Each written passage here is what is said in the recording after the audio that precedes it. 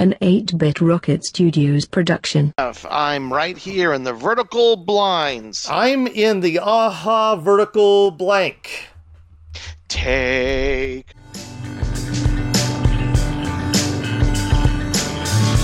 Programmed in BASIC, we explored 8-bit worlds. Pixels crashed onto a digital shore. All our records were scratched, left alone we were latchkey children, terrified of nuclear war. In the glow of the cathode ray, every game we play on our 2600. Into the vertical blank, our highest scores have been ranked.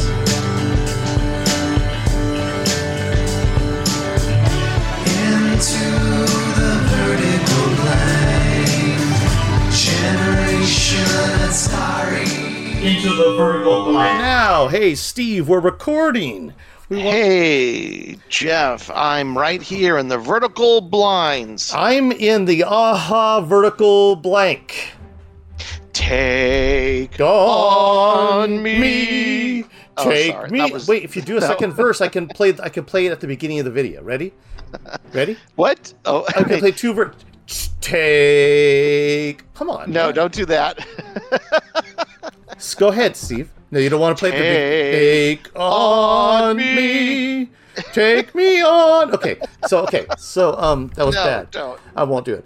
So we're here, Steve, because Atari made an announcement and we wanted to get a video and audio podcast out very quickly on it. Every other Atari video podcast, whatever, has talked about, even people I've never seen before. I know. But especially our good friend BCB Coffee Boy.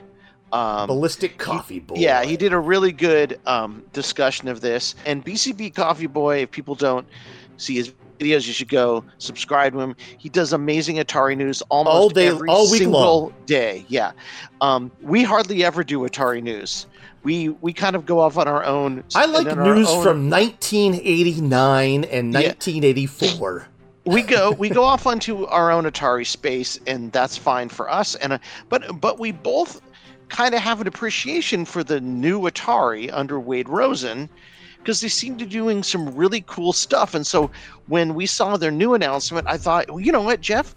Why don't we talk about Atari's new announcement of their product? Because we never do that. Very, very rarely do we have like an episode focused around it. In fact, we did that for Atari 50th only. Pretty much the only thing. Atari 50th, yeah. And usually we're just off in space doing our own thing in the vertical blank because that's our thing. We didn't really talk about the Atari VCS as a full episode. We've talked a little bit about it here and there. I don't own one either, but I'll do the games.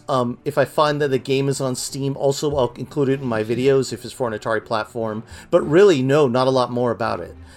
It wasn't something that I wanted. That's the problem. No, I didn't. It's not necessary for me. But this 2600 Plus actually is a pretty cool thing. Now, remember the Retron 77 from a couple years ago? Yes, I have one of those. And it had Stella on board, but it was a console to play your Atari 2600 games, and it was pretty cool. Right. It had HDMI out. I had it hooked up to a TV for a while, and I really liked it. It had some incompatibilities, but it's a pretty good little device for hooking up to a modern TV if you want to hook up to a LCD TV and you want to play Atari 2600 games and have them look the best they possibly can on an LCD TV. You may actually enjoy them on a tube TV, and that's fine, right? But I kind of like the way they look on an LCD TV. It helps to make them look really clear because we always had interference-laced Atari games. Yeah. I mean, it was always like channel 2 being interfered with, or channel 3. So our actual Atari experience was very fuzzy. Yeah, having waves and diagonal waves on the screen every time we played 7800, 2600. The only time we didn't was on the ST, really. Like even the 800 was like that. Because the ST had a great monitor that it had, but yeah, most of the time we were desperate for our games to look better. And I know people have nostalgia for CRTs, and they want to go back and use those TVs, and it's fine. I get it, but I mean, you and I, coming from the era that we did, we always wanted our stuff to look better and better. Like vinyl, for example, vinyl records. Like I had vinyl records. We both had vinyl records that we bought. They always got scratched. Kiss and Cheap Trick. Could not wait to get CDs, and we rebought everything on CD because we were like, oh, finally you can sound good. I can play whatever songs I want. You know, they don't skip, or where they eventually did skip. But my point being is that we were always like not really nostalgic for older technology. We just wanted to get the stuff we liked to look better and better. We wanted the content in the best way possible.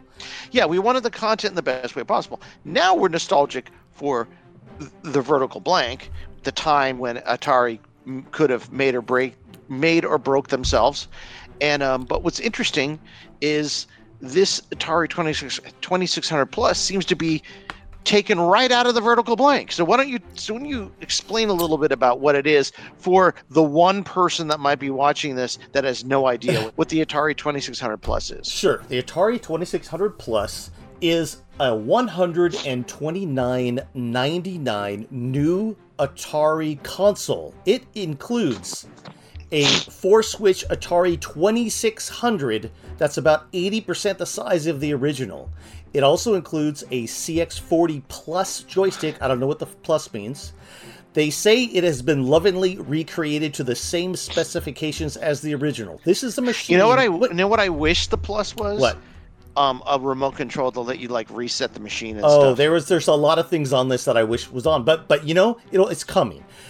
It is actually a cartridge-based Atari 2600 and 7800.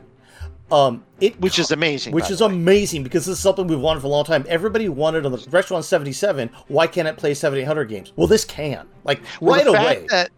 The fact that this new Atari under Wade Rosen is embracing the 7800 is amazing. I think I can see them understanding what a gem the 7800 was that no one ever found out about. Right. I mean, only 70 so games were made for the 7800, and a lot of time and money were put into most of them. No. Not at all. In my recent interview that's going to come up in a future podcast with Doug McRae from GCC, he lets on that they were pretty sure the 7800 was more powerful than the NES at the time. And I think it's debatable, but I think they, given enough time, I bet it was at least a competitor. With the NES. Yeah, I think that the fact that you could basically at any point, just like the 2600, you could put any mapper hardware you wanted on these cartridges. You could have begun to make games that were, in fact, as good as the best mapper NES games. Sure, yeah. But so anyway. I think that's so they're embracing the 7800. There's no 7800 games for this yet. Not yet. Now, but it is 7800 and 2600 compatible, and they have a compatibility list. It's there's 4 or 5, I think, games that say they don't work. Yes. There's more than that, but I'll tell you. So it plays both 7800 and 2600 cartridges. It has HDMI output. It's very easy to connect, they say, because it's HDMI. It has both a widescreen and a 4x3 mode. It has an enlarged cartridge socket, so you can fit some of those weird, odd, wide cartridges that wouldn't fit in the Retron 77. So they know the problems with the Retron 77, and they're trying to fix it. And it's got the Atari logo that lights up. It's emulation, right? But apparently it's like the Retron 5. I don't know if the 77 worked this way, where it dumps the cartridge and then plays it. With the NES games, what it does is you stick an NES cartridge in, and then it dumps the cartridge to the local storage, and then it emulates. And I believe that's what this does as well. That's great. The Restaurant 5 works great, but what it doesn't work with is multi-carts for any of those systems. Yeah, NES, so that's I worry that's so I have a Concerto cart for the 7800. I hope it'll work because that's what I put my homebrew games on to test. I'm hoping there's a way to test homebrew on this. Maybe I can get a cart that just allows me to flash it with my homebrew games, a single game, and then play it, if that may be possible, and that would work. You know, Steve, you can also play your homebrew game on your 7800 with your Concerto cart. No, I do, but it doesn't look as good as this. I know. Like, I always struggle with the colors are different. Things are so different that it's hard for me to tell whether what I'm doing in the emulation mode is correct or what's happening on the 7800 is correct, because it's hooked up through the composite and I have a composite mod, but I'm never really sure if the colors are right. And so I know that if I could see it on this, I would at least get an idea between what I have on my PC and what's showing up on the 2600 Plus, if the colors are even correct. So that's what I was looking for. Yes, I can do it on my Concerto cart, and that's fine. I do understand that color thing, as you were showing me that the colors showed up odd. It's also dark. There's problems with the colors being dark and stuff. And I'm making these really elaborately colorful title screens, and I'd like to see them. So let me go through a couple more specs, because these are things that some people might ask about. It is on what's called a Rocket Chip. I think it's Rocket Chip, CHIP, but I'll look it up. A Rocket Chip 3128 SoC microprocessor with 256 megs of DDR3 RAM and 250 megs of eMMC fixed internal storage. And the joystick is wired. The CX40 Plus is wired. Wired, but not. It's wired, meaning that it has a wire. It has a wire, right? It's not connected. It's not connected permanently. These aren't television controllers. They're not permanently connected. So an SoC just means that its entire computer on one chip. So it's just everything is in a single package, which is fine. There's 3 or 4 things that I found that I thought were interesting to point out, but I can bring up the whole list. Let's just talk about what's here. So I saw that one of the games that I had trouble getting to work on the Retron 77 was Pitfall 2: The Lost Caverns, and this is one that was untested on their list, which is kind of annoying, because this is one that people really want to know if it works or not, because that will signify whether DPC Plus cartridges that are made now will work. So it's some of the ones that are made homebrew.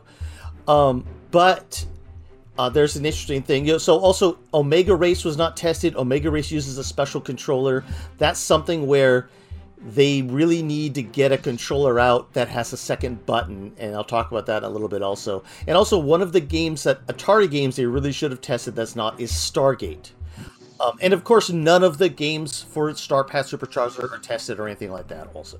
Yeah, oddly enough, Real Sports Boxing doesn't work either, which is sort of strange. So there are a couple games that in a 7800 you needed a bodge wire to make them work, and I'm under the impression right now that Real Sports Boxing and the one that was like Gauntlet but not, what was that called, the Dark Chambers? Dark Chambers was also, those two needed this bodge wire to work in your 7800, and it might be because there's two, because of the way the compatibility is done on this, it may be mimicking some sort of version of the 7800 where those two needed a bodge wire to work, right? So, and I know this is both 2600 and 7800, but that's just comes to mind. That's just completely false information I just said, but still, it may be true. Right. So it comes with the cartridge too, which has 10 games: Adventure, Combat, Dodge 'em, Haunted House, Maze Craze, Missile Command, Real Sports Volleyball, Surround, Video Pinball, Yard's Revenge. I mean, to me, this is not a super fantastic set. It's 10-in-1 games, and it actually is a fairly lethargic set. Yeah. I mean, Adventure's cool because of the lore around it. Combat's cool, but Haunted House is interesting. Yard's Revenge obviously is classic. Right. I love Video Pinball, but there's something odd about it that you just pointed out. Well, that half of these games, let's see, Combat, Dodge 'em, Maze Craze is debatable. Real Sports, Volleyball, Surround, those 5 all are better as 2-player games. Yeah, they are. They're good 2-player games. Those are fun games to sit and play against someone on the TV. Exactly. I think this is actually be fun. I feel like this is going to go on my main television set. So I can have people play Atari with me in my living room, not in my little the little den sort of hovel extra room we have now. Yeah, this is probably going to go on the main TV, and actually, it'll look kind of cool to have a few Atari boxes in the below the TV to kind of look kind of retro as well. The good boxes that I have of full-size boxes.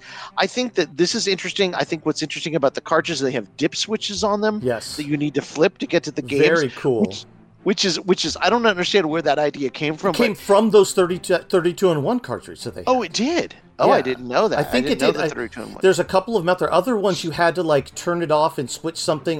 But I think there's cartridges out there that already did that. So this is like a really cool like thing that not a lot of people talk about. Is that these dip switches on this cartridge are very retro and inappropriate.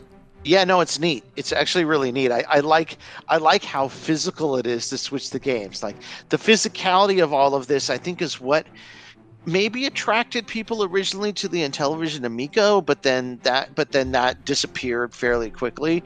This really is doubling down. If you look at the box, that they're also selling a paddle, set of paddles with a cartridge with Breakout, Canyon Bomber, Night Driver, and Video Olympics, which all require the paddles, obviously. That box with the paddles and the joystick, it looks so classic Atari. It's going underneath the TV stand. So physical, so nice. And then they also are selling an extra CX40, and a new version of Berserk enhanced. Yeah, with voices. Yeah, let me read the enhancements on Berserk. This is really interesting. Robot voices, like intruder alert. Robots fire diagonally, so it makes it more like the 5200 Atari 8-bit version.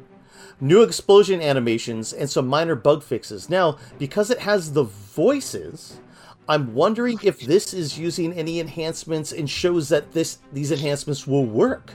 I don't know. It really is interesting. And they also have Mr. Run and Jump, which I know is a cut down version of a mobile game or whatever is on Steam or something. I just love the idea that it's a new game on the 2600. And so here they are. They've released a console of the type that we asked for a long time, which is a 2600 7800 hybrid. Hooks up to HDMI, which we've wanted, and now they're making their own carts and releasing them and they're doing old stuff, but also talking about new games. I'm like, I'm sorry, this is a renaissance for Atari. Yeah, if it will play the new cartridges that are coming out by Atari Age and things like that, and the ones I already have, I mean, this is awesome. Yeah, I hope it does. They do try to make it compatible with homebrew. I know they have a weird relationship with Atari Age and with the games that people make, and especially with the ones that were licensed games that weren't licensed, that they asked Atari Age to take down. But I do think there is something here for them to support the homebrew community. What if they launched an APX? Right. But for this console? And said, okay, send in your games and we'll say whether or not we want to put them together, or maybe they'll put a bunch of them on a multi-cart or release them as a single game, but basically solicit the homebrew games. Now that's as a true stuff APX. to release and call it APX, Atari Program Exchange. That would be incredible. Think about the things they could do here that harken back, but also, I mean, I could see this on the shelf at Target. I'm not saying that anyone would buy it, but what if it's on the shelf at Target and then you've got 4 different carts of 10 games, 10 game carts. One of them's got all the licensed arcade games on it because it costs an extra $10 and that's what they pay for the licenses for or something. There definitely are people, lots and lots of people who have zero nostalgia for Atari. Right. There's lots and lots of people who only understand video games from the NES on. I think that I understand why they would look at some of this and go, yeah, Atari. Yeah. But I do think that what they miss is that the 7800 is as good as their NES. And some of the things that can be for the 7800 are going to blow the NES away, or at least blow away what people believe that that Atari means, which is just, the blocky graphics on the VCS. Right. Yeah. So let's talk the prices a little bit, because the prices are pretty surprising. Yeah, I mean, I instantly bought this because I saw it was only $129.99. Well, and so $129.99. The paddles are a little bit pricey at $39.99 with that cartridge, but that's okay. It comes with the game. Well, this is cool. The thing that's not is Berserk Enhanced is $29.99. Yeah, and so's the new version of Mr. Run and Jump. So this leads I think I bought it for $50, by the way. So yeah, I don't have a copy of it all yet, but this leads me to believe that I don't have a copy either. It hasn't been released yet. Well, this leads me to believe that this is a much better way to sell homebrew, because it's much less expensive, and maybe they have economies of scale that are a little bit better than what Atari Age can do. And so at $29.99, this is a price point that's, not that much more than getting In and Out for the family, right? Yeah, no, it's less expensive than going to McDonald's. Less expensive than going to McDonald's, that's for sure. I mean, I hate to say it, but I would probably buy every cartridge at $29.99. Me too. I mean, I'm saying, I got to own them all. That's my price point. Yeah, $29.99 is a great price point. One of we each had a few points about this. Do you have some other concerns? I have a couple, and some things that I'd like to see. Well, one thing I'd love to see a version of Berserk, and also Frenzy. They own Frenzy as well. Right. I'd love to see Berserk and Frenzy come out for the 7800. I'd love to see Frenzy come out for the 2600. I do wonder, because it's 7800 compatible, when there will be the time when they don't need to make 2600 games anymore, because the 7800 is just that much more powerful. Right. Actually to make a game. I know there's reasons to make 2600 games, right. But I do think there's something about that, and I'd love to see really good versions of Berserk and Frenzy in the 7800 compatibility. Let's see. My concern is that there's no second button, and what I want to see is that European 7800 gamepad brought out. Yes. With 2 buttons, but also a switch on it. So you can switch between 3 different modes. You can switch between the 7800 2-button mode. You can just flip a switch and get the NES 2-button mode. Or you can flip a switch and get the 2-button mode that's used for Omega Race. Okay. Because Omega Race is a great game. And so that would be kind of cool. Now, but at the very least, bring out that 700 gamepad. Like, that one needs to come out. Plus, obviously, 700 Yeah, games. no pain line controller. Use the gamepad instead. The gamepad would be better. And in fact, the thing about that was it would show that the 7800 really was targeted at that more advanced market. It really wasn't, 2600. Most people say, I thought 700 was just a 2600. Just advanced. It's like, no, it was a whole different machine, man. It's a whole different machine. Still, people don't even know that much about it. Yeah, they don't really know that much about the 7800. They understand that the 7800 is literally was an NES competitor, but never got a chance to be one. Well, and we talked about that in our last podcast with Michael Feinstein, and we'll also talk about that more in our upcoming podcast about GCC as well. So there's a lot of that still going on. To me, GCC and the 7800 are literally the vertical blank, like where we sort of exist in what could have been, and I think that is this right here, the 2600 Plus is kind of the same thing. I mean, when we started this podcast 5 years ago, 6 years ago now, 5 years ago, almost 6 years ago, did you ever think that Atari, the NFT crypto company, Speaker Hat Hotels, was gonna do this? No, these guys, Wade knows what he's doing. It's really good. I think obviously there's some concerns about this, especially the compatibility list. I mean, it's not going to do everything, and so some people are going to be mad. Now, maybe you can update the firmware, and they can have firmware updates that actually support some of this other stuff. I do question whether they want to support it. Well, right? I think it would be a good idea for them to come out with their own multi-carts that are supported by this, if possible, at some point, if Harmony and Concerto don't work. And/or other things like this to support the community, because they are selling cartridges and people will buy them. But there's always going to be that I want to develop for this, or I want to play some games you guys aren't going to come, like third-party games you guys can't come out with. And the multi-carts just show and the ability to use them. Not necessarily a ROM, not necessarily a SD of ROMs, right? But it has to be in a cart that works, whatever it is. It shows that they still understand the community is still there. They're still good. The diehards are still going to buy these cartridges. They're going to be able to make money. But there's always that I would settle for, Jeff, I would settle for a developer cart. A developer cart that just allows me to flash it with my game to try it. That would work too. Right, exactly. Doesn't have to be a multi-cart. I understand why they wouldn't support multi-carts, right? It kind of takes away from their business. If you're going to sell a cart with a bunch of games on it and sell it on the store, then supporting a multi-cart that just has all the ROMs on it is kind of against your business model. I guess right? So. I think that there's so many games that they can't put on those carts, though. There's lots of, like, I wouldn't, like, but this, how about a multi-cart of a bunch of homebrews, stuff like that, like for the 70s, that'd be great if they did those. I will say, though, maybe having on the other side, people have owned these games multiple times over. Right. I think we probably own every 2600 game that Atari owns, right? In 50 probably 20 to 30 times over, right? Different platforms over the years, different collections, actual physical versions, etc. It may not be the games themselves as much as the experience of having the physical object, the cartridge, the box, the manual, the console to stick it into, and then the HDMI output that we've never had before for 7800 games at least. So I don't know. I mean, it could go either way.